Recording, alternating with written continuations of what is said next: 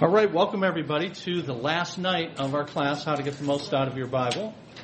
And I will remind you where we are and what we have remaining to cover in just a moment. But I wanted to remind you that because tonight is the last night of this class, then we won't gather in this room for this class, but next week there is a class.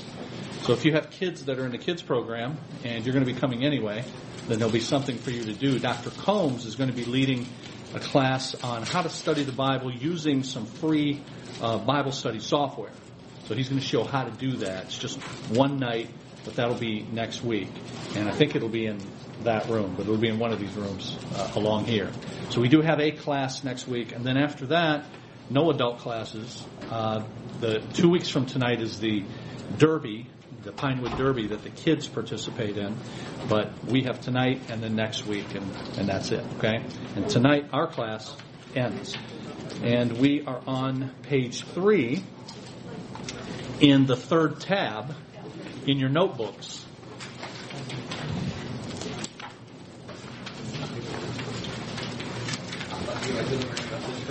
And at the top it says Application Practicum.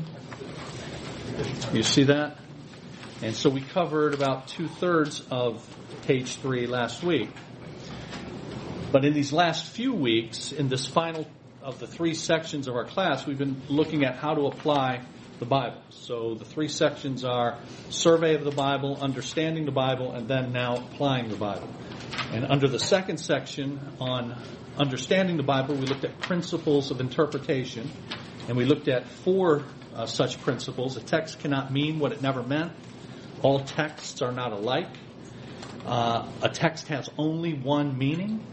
And then the last one was the Bible communicates a unified message. Those 4 principles will help you understand the meaning of a passage.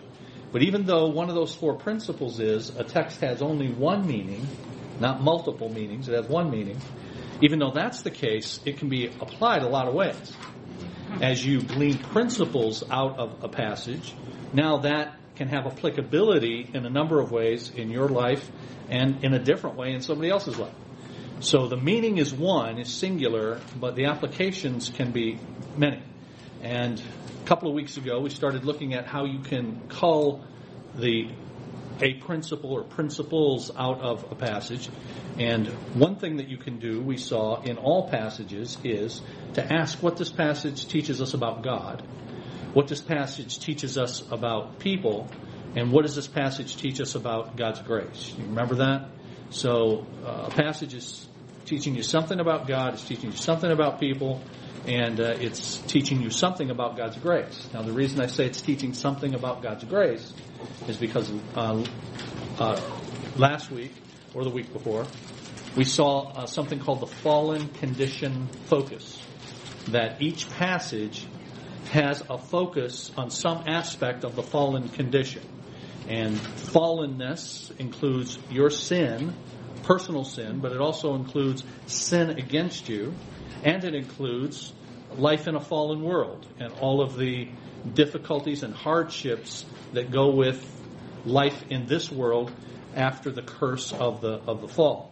So every passage, as you go through it in the Bible, you can ask yourself, what is being focused on here regarding the fallen condition?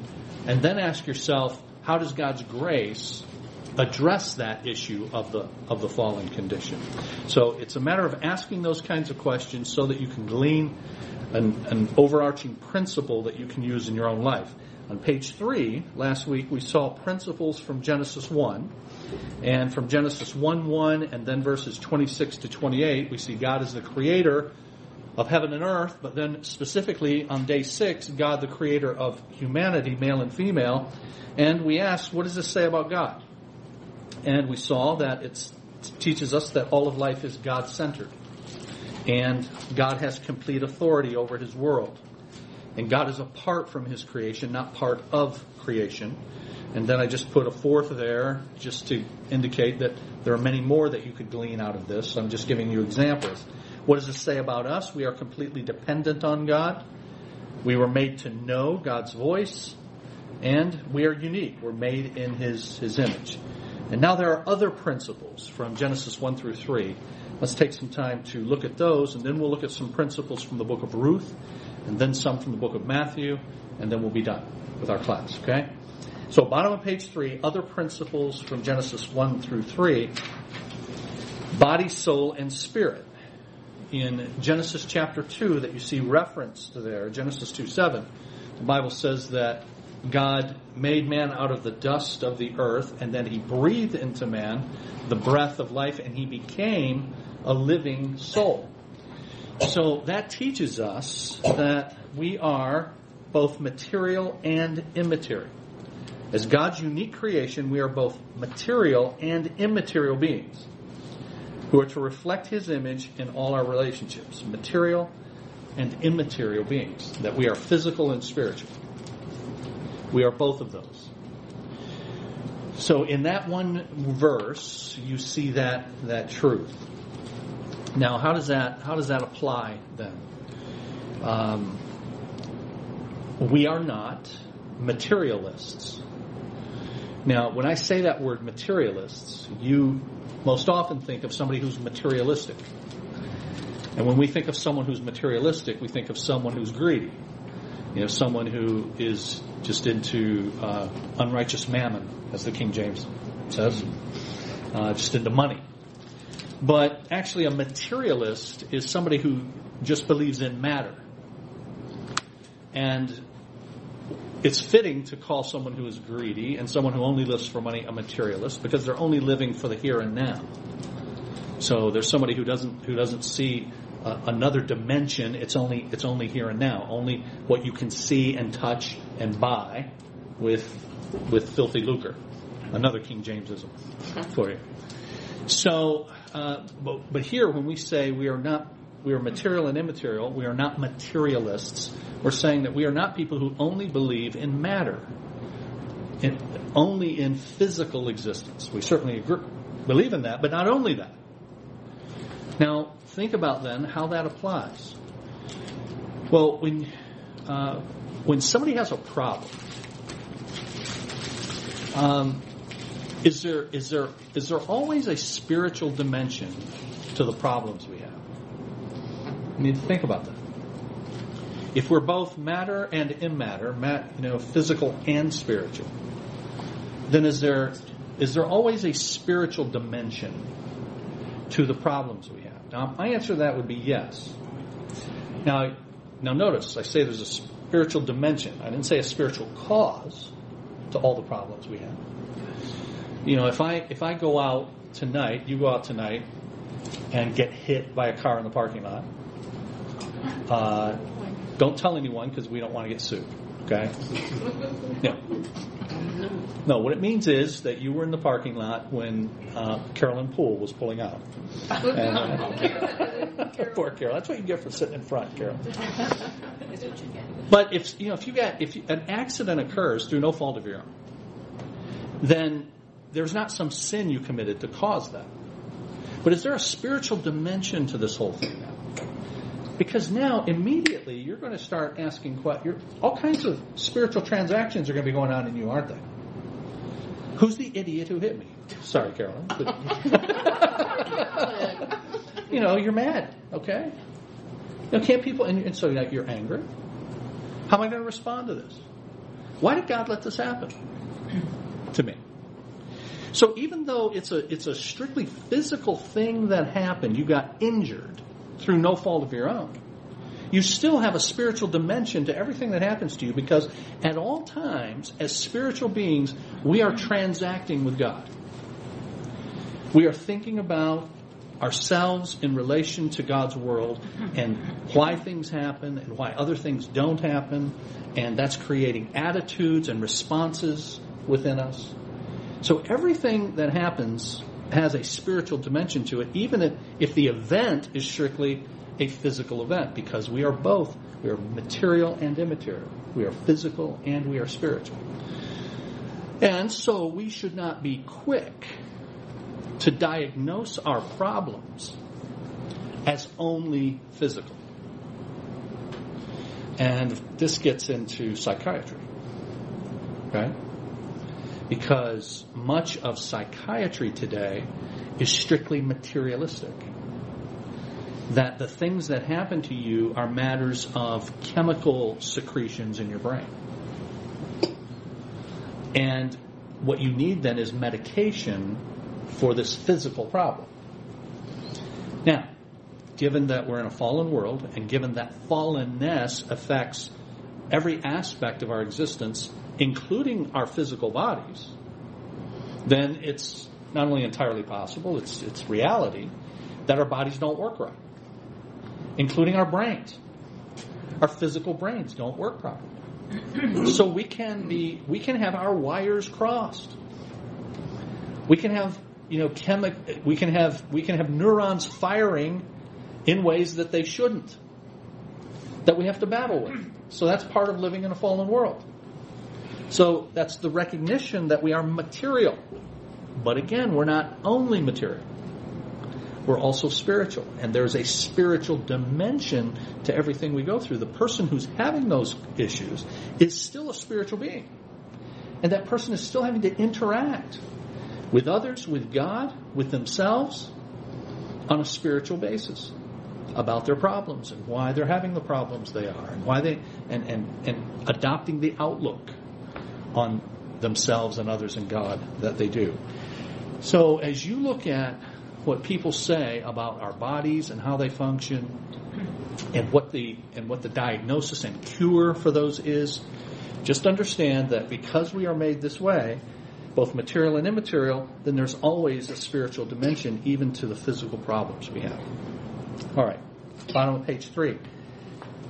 In Genesis 1, we see that we were created for community. Since we are created in God's image, who is three persons in relationship with one another, Father, Son, and Holy Spirit, we can only experience fulfillment as image bearers, as we live our lives building up one another in love. This is why, in the next chapter, in Genesis chapter 2, God says to the first man, it is not good that man be what? To be alone. And he gives the man a woman, and he establishes the institution of marriage. Now, I think one of the mistakes that we've made is, because you've got the first man and the first woman, and they came together in holy matrimony, we've assumed that the only cure for then loneliness is marriage. It happens, importantly, that God established marriage at the time that he cured Adam's loneliness, but marriage is not the only cure for loneliness. For people who are not married, it's still not good for them to be alone. They are still to be social beings in relationship with others. And that's one of the reasons that the church is God's family, God's household.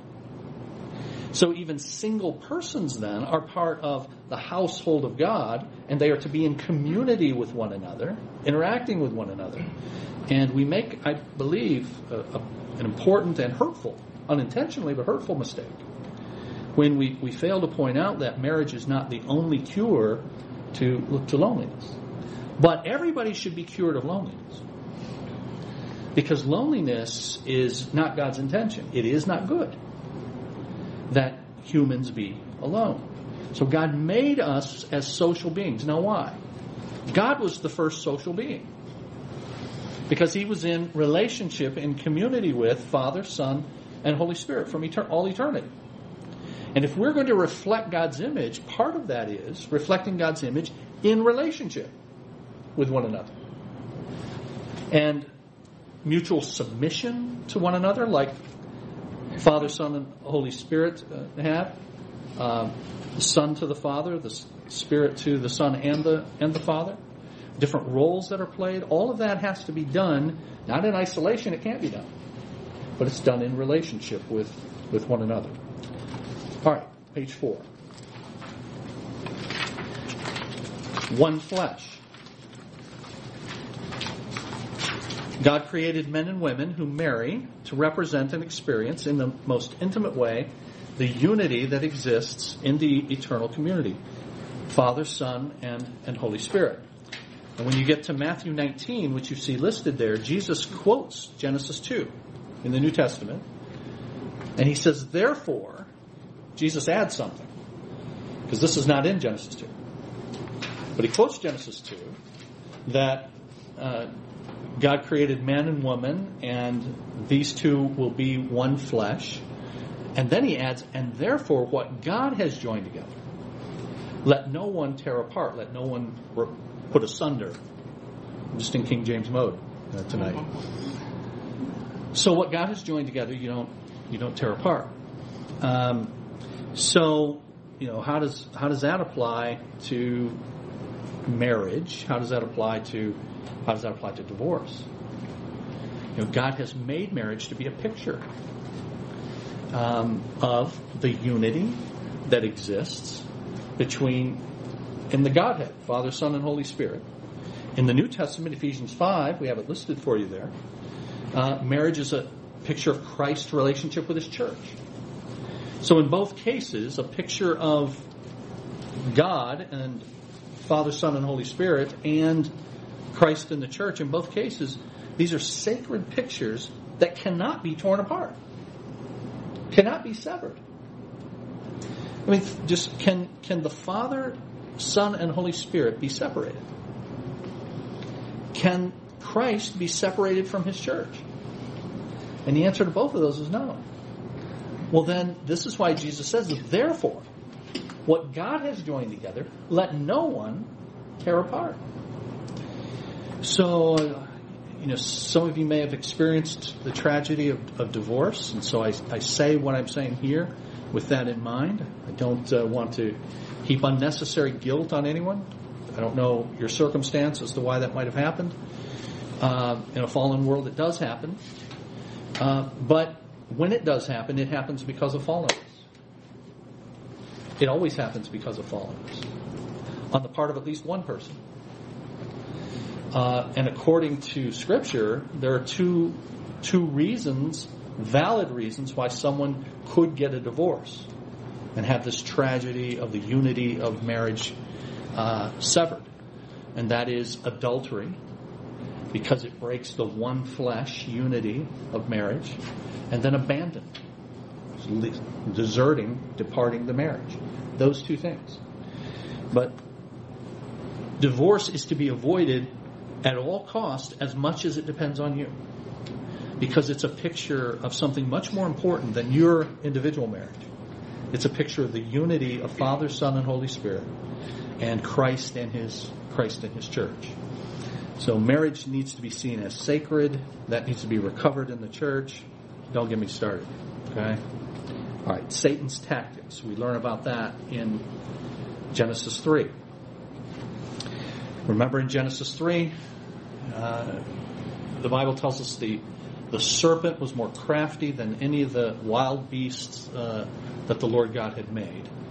And he said, verse 2, he said to the woman.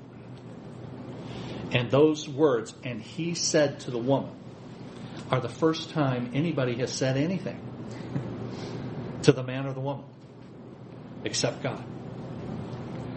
They've only heard one voice. They've heard each other, and they've heard God. That's it. And now they get a foreign voice. And the serpent, said to the woman. And then you have the woman saying to the serpent. Satan's goal has always been to deceive us and to cause us to reject God.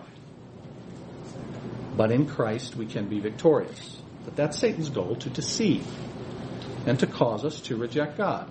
And that's what he was successful in doing with the first man and woman. And he deceives lots of ways. And how did he deceive there? He put a question on the goodness of God. Is God really good? Does God really have your best interests at heart? And so now the woman who had only known good things and the man who had only known good things are now questioning whether or not this good God who made them really and ultimately has their good at heart. Is he holding something back? And so, believing that he might be holding something back, they go for what it is that might tell them what's being held back. Because remember, Satan said, because God knows in the day that you eat of it, you will be like God, knowing good and evil. Right? And so they eat it. When I was preaching on this back several months ago, as we go through Genesis, I said the tree of the knowledge of good and evil and the partaking of the fruit that gave that knowledge of good and evil meant that now Adam and Eve would determine good and evil for themselves. That's what the knowledge of good and evil means. They are now going to independently determine what's good and what's evil. And they're going to find out how well that works. Prior to this, only God determined what was good and what was evil. And there was one thing that was evil, one. Failing to do what I tell you to do. But now they're going to determine that independent of God. And that's why they become like gods. And that was appealing to them. We'll determine that rather than God. So this God, maybe he can't be trusted. Therefore, we should make the decisions ourselves. And so they succumbed to the temptation. They were deceived and then rejected.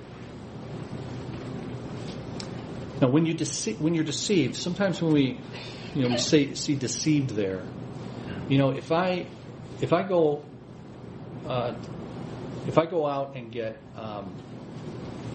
my pocket picked on the streets while I'm talking to somebody.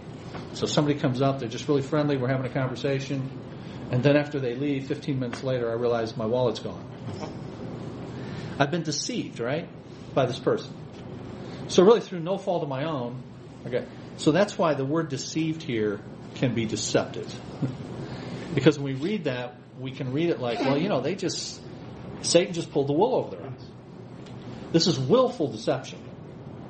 Because in allowing this deception to occur, they deliberately dismissed some truth that God had given to them. Remember, the deception led to rejection, and the deception was God is not really good. So behind that is entertaining the idea God is not necessarily good. And as a result of entertaining that, they're deceived. So they didn't have their pockets picked. That's the way we think of Adam and Eve sometimes.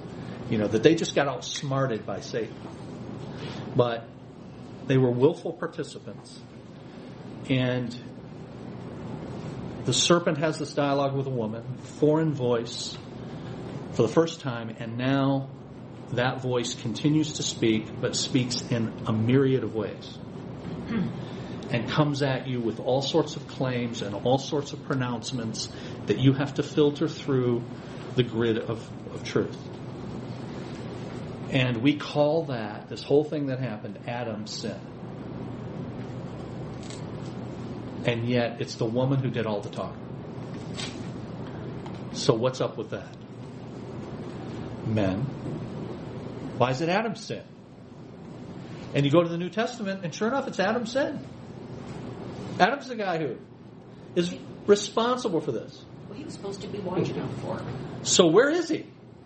Right with her. And what's he saying? Nothing. Okay. So men, speak up.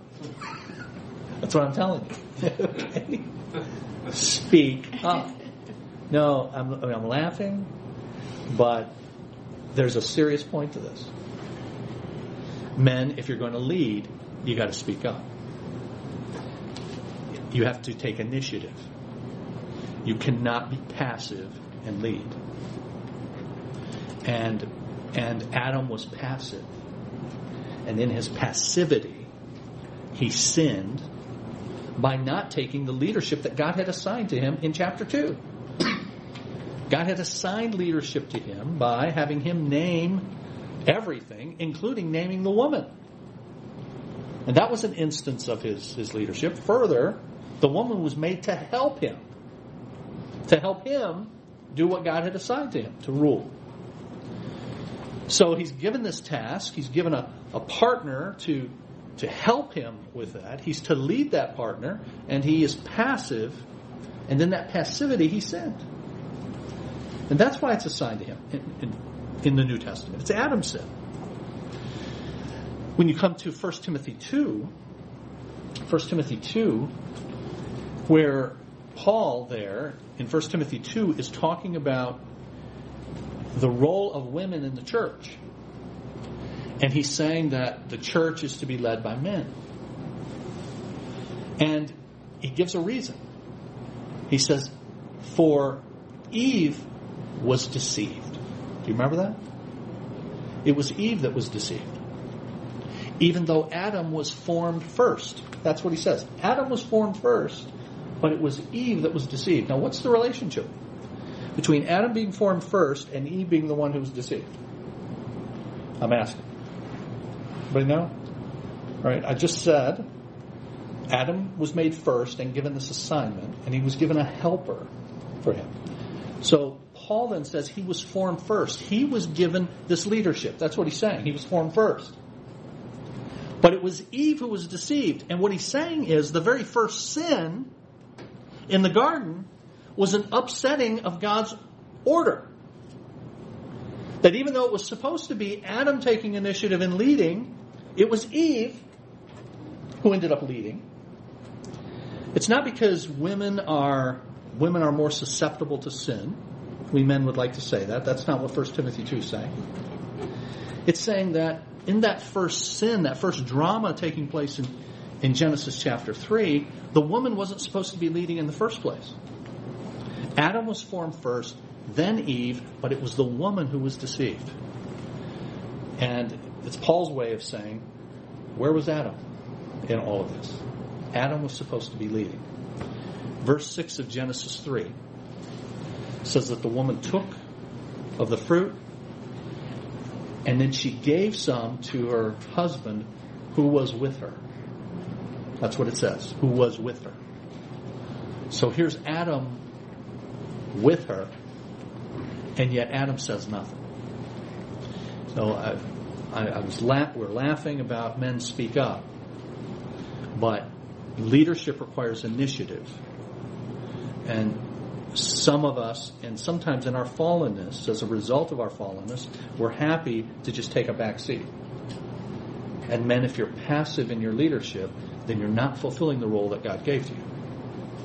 Ladies, if you don't allow your husband to take initiative and lead, then you're not allowing him to fulfill the role that God gave to him. And you're not fulfilling the role God gave to you. To help him and to willingly place yourself under that. That's the word submit. All right. Rationalization. One of the results of sin entering the world was the tendency to rationalize our disobedience and to put the blame on someone else.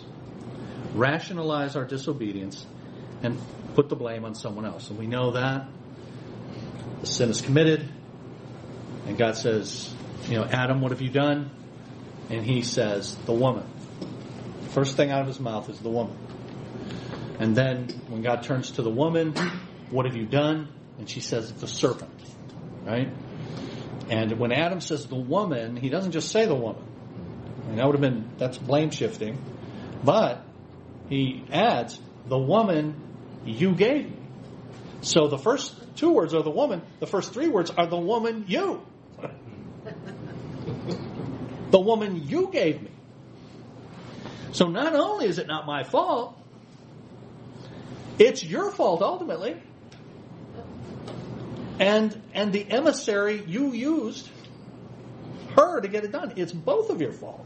And ultimately it's your fault, God. So there's only one woman at this point in the entire universe. And she's defective. That's what he's saying. You've only made one and you messed it up.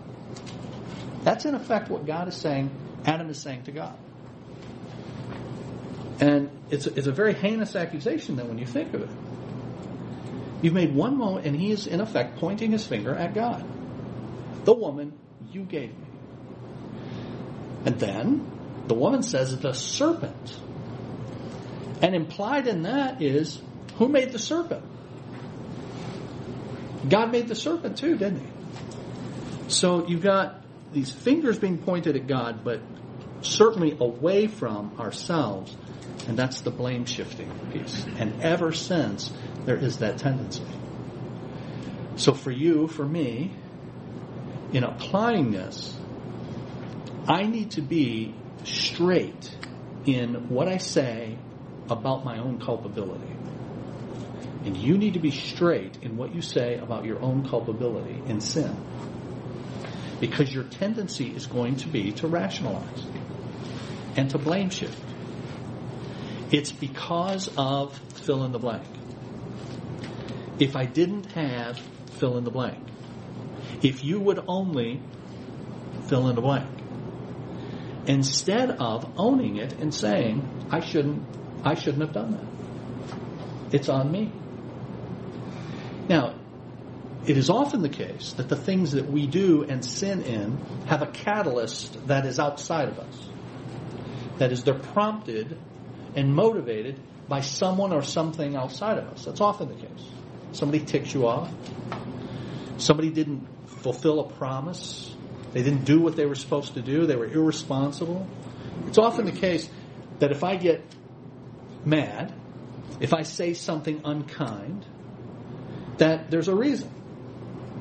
But there's not an excuse. There's a context to it. But in that context, I have still responded in a way that is sinful.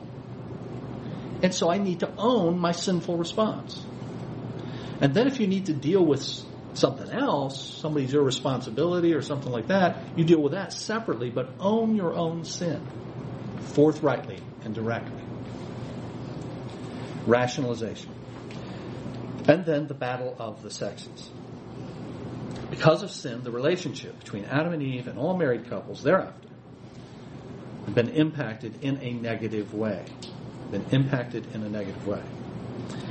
So you've got the first example of the first couple having the roles reversed on leading and taking initiative. And we still have that going on. Many men tend to be passive, as I said. So that's one. But then you also have not only men who are willing to be passive, but you have women who are willing to usurp the role that God assigned to men. And you see listed there Genesis 3:16b. Well, that B is the last phrase of verse 16. And there, as God is giving consequences, punishment for a woman's role in the first sin, He says, your desire will be for your husband, but he will rule over you. That's what it says for the woman. Your desire will be for your husband, but he will rule over you. And when you look at that phrase and you think of a woman, a wife, desire being for a husband, how could that be a negative thing? And what does ruling have to do with that? Because God says your desire will be, but in contrast to your desire being for your husband, he's going to rule over you. So that phrase can't mean intimate desire, sexual desire for your husband. If it was that, that's a good thing. And it also doesn't explain what ruling over you has to do with it, but somehow those are related. So what's the relationship? Well, when you go to the next chapter, Genesis 4 and verse 7, Genesis 4:7, there is the murder of Abel at the hands of Cain. And God approaches Cain and he says, Cain, what have you done? And then God says to Cain, I'm quoting verse 7, sin is crouching at the door. Sin desires to have you, but you must master it. That's what God says to Cain. Sin is crouching at the door. It desires to have you, but you must master it. And in Hebrew, that's exactly the same phrase as Genesis 3:16. So you could put Genesis 3:16 this way then. The woman will desire to have the man, but the husband will rule over her. There's going to be this battle that goes on. In sin, the wife is going to seek to usurp the role of the husband. And then you couple that with the passivity of men, and you've got quite a combination there, don't you? And quite a reversal of what God originally created in both instances. And so all of that goes back to just the opening chapters of the Bible. All right. Book of Ruth, page 5.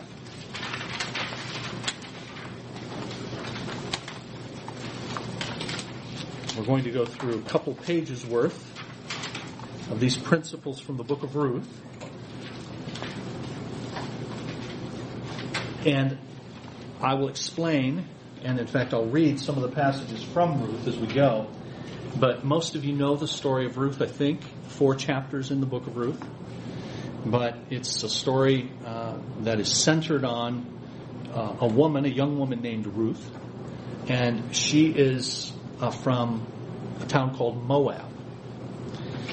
And Moab is a pagan nation. And Moab was not only a pagan nation, it was a nation that was off limits for Israelites. God had set it off limits because the Moabites had treated Israel in an inhospitable way when they were in their wilderness journey. And further, Moab has a very inauspicious beginning. That the person named Moab, who was the founder of the nation, was a product of an incestuous relationship recorded in the book of Genesis. And the son's name was Moab, and then he was the founder of this nation of the Moabites. So, by the time you get to the book of Ruth, the history of Moab is well known. So, how does Ruth get involved in the story of the Bible, given that she's from pagan Moab?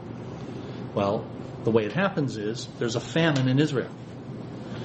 And as a result of that, a man named Elimelech takes his family, his wife and his 2 sons, to Moab for better times.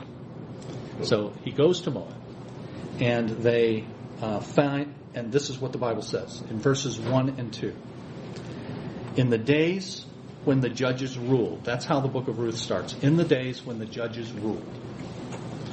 Well, you should learn something about that right away. Okay? In the days when the judges ruled. And look at the very first one here. Top of page 5. Worldly influences. We live in a worldly culture, so we must take every precaution not to be influenced by the values that contradict God's will for our lives. Not to be influenced by values that contradict God's will for our lives. Now, how do you get that out of Ruth in its first couple of verses? Because that's what's listed there, Ruth 1, 1 and 2. Well, first of all, in the days when the judges ruled, there was a famine in the land. So what were the days like when the judges ruled? Everyone did what was right in their own eyes. The verse right before the one I just read, Ruth 1:1. The verse just before that, you say, how can there be a verse before 1:1? Well, it's actually the last verse of the book before Ruth, which is the book of Judges. And the last verse in the book of Judges says this: in those days Israel had no king, everyone did as they saw fit. And then the next line, the book of Ruth says, in the days when the judges ruled. So here's what you're supposed to get out of that. In the days when the judges ruled were lousy days. These were immoral days. These were days when everyone did as they saw fit. So that's the context. In the very first phrase, the context of the book of Ruth is, these are immoral times. In the days when the judges ruled. There was a famine in the land. So a man from Bethlehem in Judah, in Israel, together with his wife and 2 sons, went to live for a while in the country of Moab. The man's name was Elimelech, his wife's name was Naomi, and the names of the 2 sons were Mahlon and Chilion. They were Ephrathites from Bethlehem, Judah, and they went to Moab and lived there. All right, so if you've read your Bible prior to that, you're going, Moab. This is not going to end well. I remember reading about a guy named Moab. And I remember reading about a people named Moab. And I remember God saying, don't mess with the Moabites. And don't mingle with the Moabites. But here we're mingling with the Moabites. So we've got to be very careful about intermingling with the world such that the world's values influence us. And yet that is what, and that's why God gives this prohibition. That's why it's said in this negative context. And notice the reason that Elimelech does this. It's because there's a famine. So desperate times require what? Desperate measures. That's what's said, right? It's desperate times. So I can't obey God. We don't have any food. So we're going to have to go to Moab to get it. And that turns out to be a mistake. You know, another application of this is, do you ever have to disobey God? Okay, Elimelech could rationalize that, couldn't he? Hey, I know I'm not supposed to go to Moab, but a man's got to do what a man's got to do. Right? All right, godly fathering. As fathers particularly, in this case Elimelech, we must always seek to avoid making decisions that can make our whole family vulnerable and lead to devastating consequences. So now Elimelech, you're going to go and disobey God. You are putting your family at great risk. You're going outside the nation to a nation that God has prohibited. And the story goes on. Now Elimelech, Naomi's husband, died. And she was left with her 2 sons. Okay. Now we're in Moab. Now what? He has a heart attack. I just made that up. But he dies. But he's got his family in Moab. All right, you know, and just you can think about Elimelech. Just thinking about it, a man's got to do what a man's got to do, and we won't stay long. But he dies, and Naomi is left with her 2 sons. They married Moabite women. All right, so now we went because of a famine, but now we're marrying. Because that's what worldliness does. It influences us if we're not careful. So these guys are influenced by that. They marry the Moabite women. One named Orpah. I couldn't marry a woman named Orpah, but nonetheless. A Moabite named Orpah, of all things. And the other Ruth. Okay? After they had lived there about 10 years. So the writer of Ruth adds that. After they had been there 10 years. This wasn't just a grab some food and leave. We've settled in. We've married Moabite women. And both Mahlon and Chilion, the sons, also died. So now not only is Naomi left without Elimelech, but Orpah and Ruth are left without the 2 sons. 3 women on their own in Moab. And they were left without her 2 sons, Naomi was, and her husband. So, has Elimelech put his family in a vulnerable position? Indeed. So, guys, fathers in particular, we make decisions that affect our families. And we put them in vulnerable positions, including if we move them. That's just one.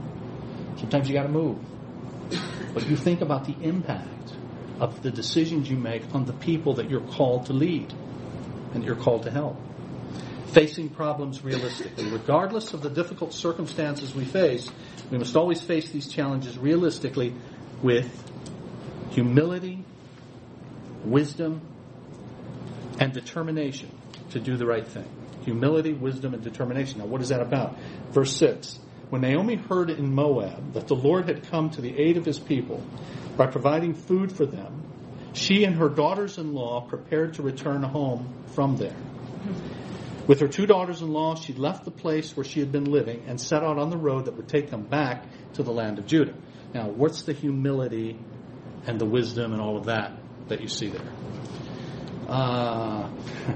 When they get back, they don't have anything. What are the neighbors going to say? Hey, how'd that Moabite trip work out? You're coming back husbandless. You're coming back. Okay, it's going to take some humility to go back and face the fact that this was a disastrous move that had been made. Even though it was the Elimelech who initiated it, you have to go back and face the music, as it were. That's what that's about. But in the midst of having done the wrong thing, now do the right thing. And then verses 12 and 13, Naomi says to these daughters-in-law, "Return home, my daughters. I'm too old to have another husband. Even if I thought there was still hope for me, even if I had a husband tonight and then gave birth to sons, would you wait until they grew up? Would you remain unmarried for them? No, my daughters. It is more bitter for me than for you, because the Lord's hand has turned against me." So she's lost hope here. She's just, it's bitter for me, she says, and it's hopeless. And so you guys go your way and leave me to die in my old age, as it were. So she's lost hope, but the truth is we can and should maintain hope. When as Christians we face devastating tragedies, we must not allow our circumstances to destroy our hope for the future. And Naomi is doing that. Now she's going to be aided by Ruth in this, but if left to herself and her own counsel, she's going to discard all hope. And for the Christian, there is always hope. Is that true? For the Christian, there is always something to look forward to. And that's been a phrase that I've given to people in counsel. It's been a phrase, Annie wouldn't mind me saying this. When she was little, I used to say this to her. Because Annie would be crying at night and just thinking about how horrible her life is. And I would tell her that there's always something to look forward to for the Christian.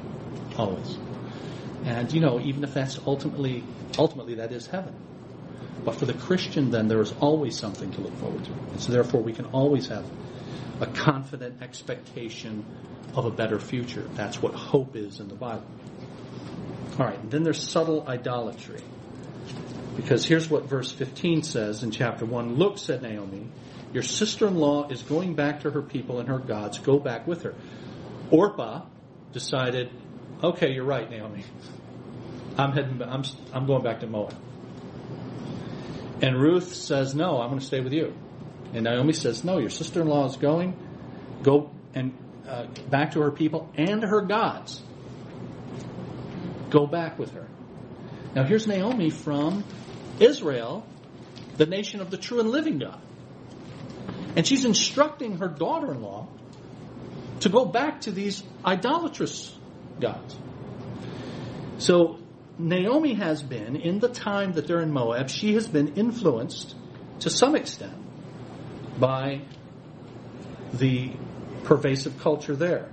So when we face difficult circumstances in our lives, we should consider this an opportunity to evaluate more realistically the extent that we are free from worshiping false gods. And you've heard me beat on idols of the heart and the idolatries that we all easily adopt. All right, and then another principle is strength and weakness. Ruth replied, "Don't urge me to leave you or turn back from you. Where you go, I will go, and where you stay, I will stay. Your people will be my people, and your God, my God." You're telling me to go back to these gods of Moab. Your God's going to be my God, says Ruth. So even when we are spiritually and psychologically weak, we must still trust God to use us to impact others. So here is Naomi. She's spiritually weak, obviously. She's psychologically weak. She's given up hope. But God can still use us to influence others. Now, in this case, he's influenced Ruth almost in spite of Naomi. Not completely. She's had some positive influence on her, clearly. But always bear in mind that even when we are down spiritually and psychologically weak, God can and desires to still use us to influence others. All right, and then in chapter 2, here's what the Bible says. Now Naomi had a relative on her husband's side, on Elimelech's side, a man of standing from the clan of Elimelech, whose name was Boaz. Notice the phrase in verse 1, a man of standing. He was a man known for his integrity in Bethlehem. And that's what this next principle is about, demonstrating God's character. As Christians, we should reflect God's character in our lives, not only because of His grace in saving us, but in order to encourage others to walk in God's will also. And Boaz was a man that had apparently influenced others, known as a man of standing and integrity. So there is this guy now back in Bethlehem who's a relative of Elimelech. His name is Boaz. Naomi remembers that, and she says that we have this person that we know back in Bethlehem. And Ruth the Moabite said to Naomi, "Let me go to the fields and pick up the leftover grain behind anyone in whose eyes I find favor." Naomi said to her, "Go ahead, my daughter." So she went out, entered a field, and began to glean behind the harvesters. And I think we talked about this a few months ago, what that means when we looked briefly at the book of Ruth. But that was something provided for in the law, where those who were destitute of food could work for their own food. And the way they worked for their food was they could walk behind the harvesters, and anything that they missed as they were going, then these gleaners could pick up. And the harvesters were instructed to round the corners on their field, so that section was left for gleaners, people who needed food. So this was Israel's welfare system. It was. I mean, it's work for food. And so you don't just get the food given to you, you work for it. You actually go and you follow behind and you pick up, and you do that with what's left behind, but also what's left on these rounded corners. And that's what Ruth is saying, let me go and do. And let me glean, and that's where the name of the gleaner's food outfit comes from. But then in the middle of verse 3 it says this. Ruth went out, entered a field, and began to glean behind the harvesters. And then it says this, as it turned out, she was working in a field belonging to Boaz, who was from the clan of Elimelech. Now Naomi has already said, I know we got a relative there on my husband's side, my dead husband's side, named Boaz. And Ruth says, we need food, let me go get some food. And lo and behold, as it turns out, that's what it says. Of all the fields she goes to glean in, she's gleaning in Boaz's field. Now the as it turns out piece is one of the great understatements in all of the Bible. As it turns out, as if just by happenstance. And what this is saying to you, friends, by way of application to me, is this doesn't just happen. As you go on to read the story, it's clear that God has orchestrated this whole thing. And that's what's at the bottom of page 5. When we're going about our daily routines, it shouldn't surprise us that events happen in our lives that are uniquely designed by God to achieve His purposes. Uniquely designed by God to achieve His purposes. And then you've got principles on 6 and 7, pages 6 and 7. I've got to move quickly. A godly businessman. Chapter 2 and verse 4. As she's gleaning, verse 4 says, just then Boaz arrived from Bethlehem and greeted the harvesters. The Lord be with you. The Lord bless you, they answered. So here's a guy who has all these people working for him, and he says, the Lord be with you, to his workers, his employees. You want to work for a guy like that? And then all the employees say, the Lord bless you, to their boss. Have you ever worked anywhere where people praised the boss and said, the Lord bless you? And so, top of page 6, as our culture becomes more and more permeated with secular values that contradict pure biblical values, we must determine to become more and more like Christ in the way we treat others in our families, our churches, and in the world of business. So all of those values permeate how we look at family, how we look at church, how we look at business. But there's a distinctly Christian way to look at that. Family care. In chapter 3, one day Ruth's mother-in-law Naomi said to her, "My daughter, I must find a home for you where you will be well provided for." So here's now Naomi, who's been influenced now by Ruth and the faithfulness and dedication of Ruth. She's come to her senses. Remember she was teetering with the hopelessness and all of that. And now she's looking out for Ruth. As members of a human family structure, we must do all we can to encourage those who have special needs, physically, emotionally, and spiritually. So she's concerned about Ruth's needs. And then mutual trust between the two of them. She gives instructions, Naomi does, to Ruth, and then Ruth says, "I will do whatever you say." Now, let me stop there. She's talking to her mother-in-law? All right, I'm just saying. Okay? "I will do whatever you say." So she went down to the threshing floor and did everything her mother-in-law told her to do. The only comparable passage like this in the rest of the Bible is in Exodus chapter 18, where Moses is deciding cases among the 2 million people that have come out of Israel. And he is just wearing himself out all day and all night. And he needs help. And his father-in-law Jethro says, "This is not good what you're doing. Pick men among each of the tribes who can help you with this." And then it says in that chapter, quote, "And Moses listened to his father-in-law." So in the Bible, you've got a guy listening to his father-in-law.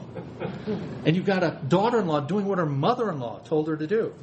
As parents and older family members, we should be available to give advice and counsel to our younger generation without imposing our personal opinions and subjective judgments. And then verse 11 says, "And now, my daughter, don't be afraid," says Boaz to Ruth.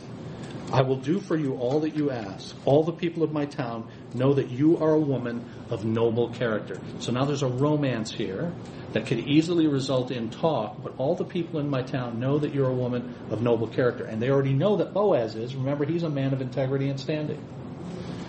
In order to lay the groundwork for successful marriage, we must be committed to moral purity prior to marriage.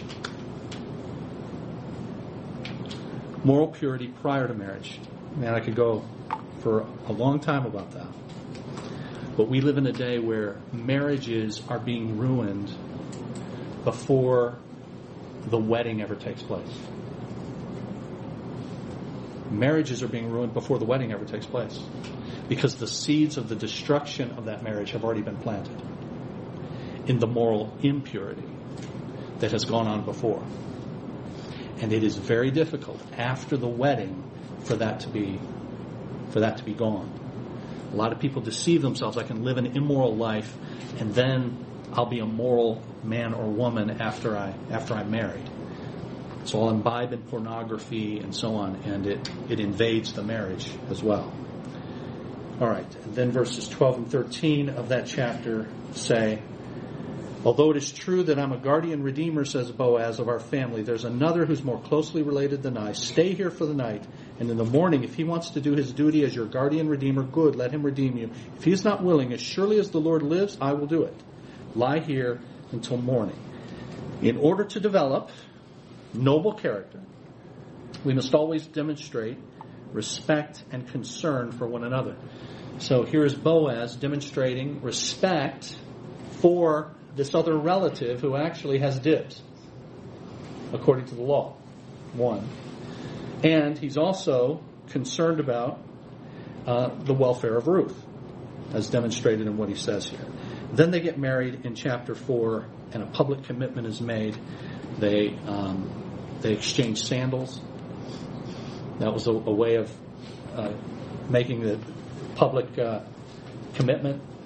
When we're planning a marriage ceremony, we should, if at all possible, have a public event that's a godly witness to others, demonstrating that as a couple we are committed to one another as long as God gives us life.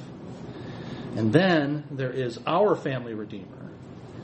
As Christians, we should use this beautiful love story to remind ourselves of our personal relationship with the Lord Jesus Christ. Because in Ruth chapter 4 and verse 13, you see it listed there, we see that Ruth is the great-grandmother of King David, and she ends up in the lineage of Jesus Christ.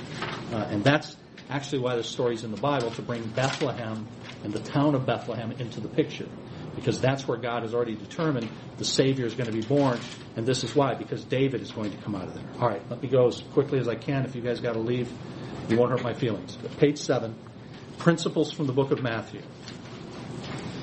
Notice the verses that are listed there. Matthew 1, 3, chapter 1, verse 1, 3, 5, 6, 10, and 17. The reason those verses are there is because there's the genealogy in Matthew. Starts the New Testament, and these are the generations of Jesus Christ. This is how Jesus Christ came to be born. And then it gives the genealogy going back for 14 generations, all the way back to Abraham. And it says, in that first chapter, you've got in some of those verses some very unlikely people mentioned. Tamar. Tamar is the one who had this incestuous relationship that produced Moab and Ammon, the Ammonites and the Moabites. But Tamar is in the line of Jesus. And you not only have Tamar, but you have Bathsheba is in the line of Jesus. And not only Tamar and Bathsheba, you've got Rahab. Remember Rahab the harlot? She's in there. So those verses are picked because you've got these unlikely people there. And here's the principle. No matter what our sinful condition, we should accept total forgiveness by believing in the birth, death, and resurrection of the Lord Jesus Christ.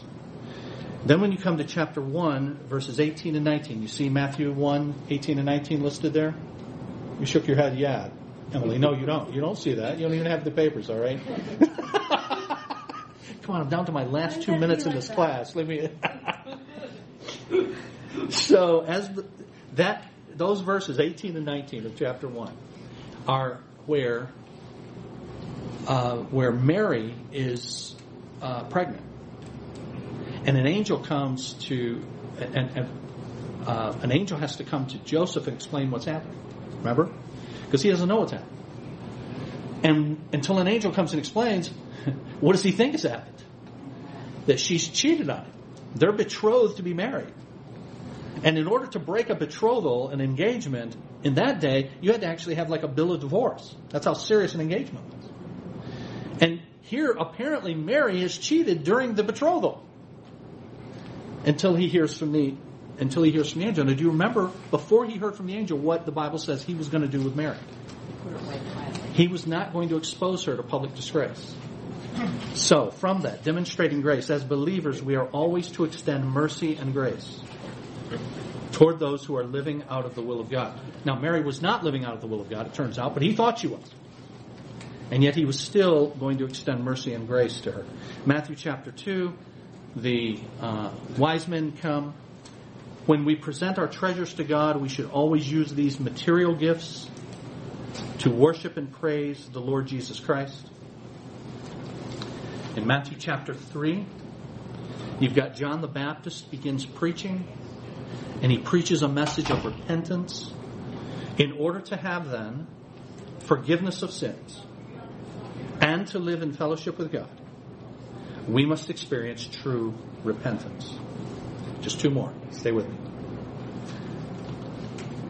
Handling temptation from Matthew 4.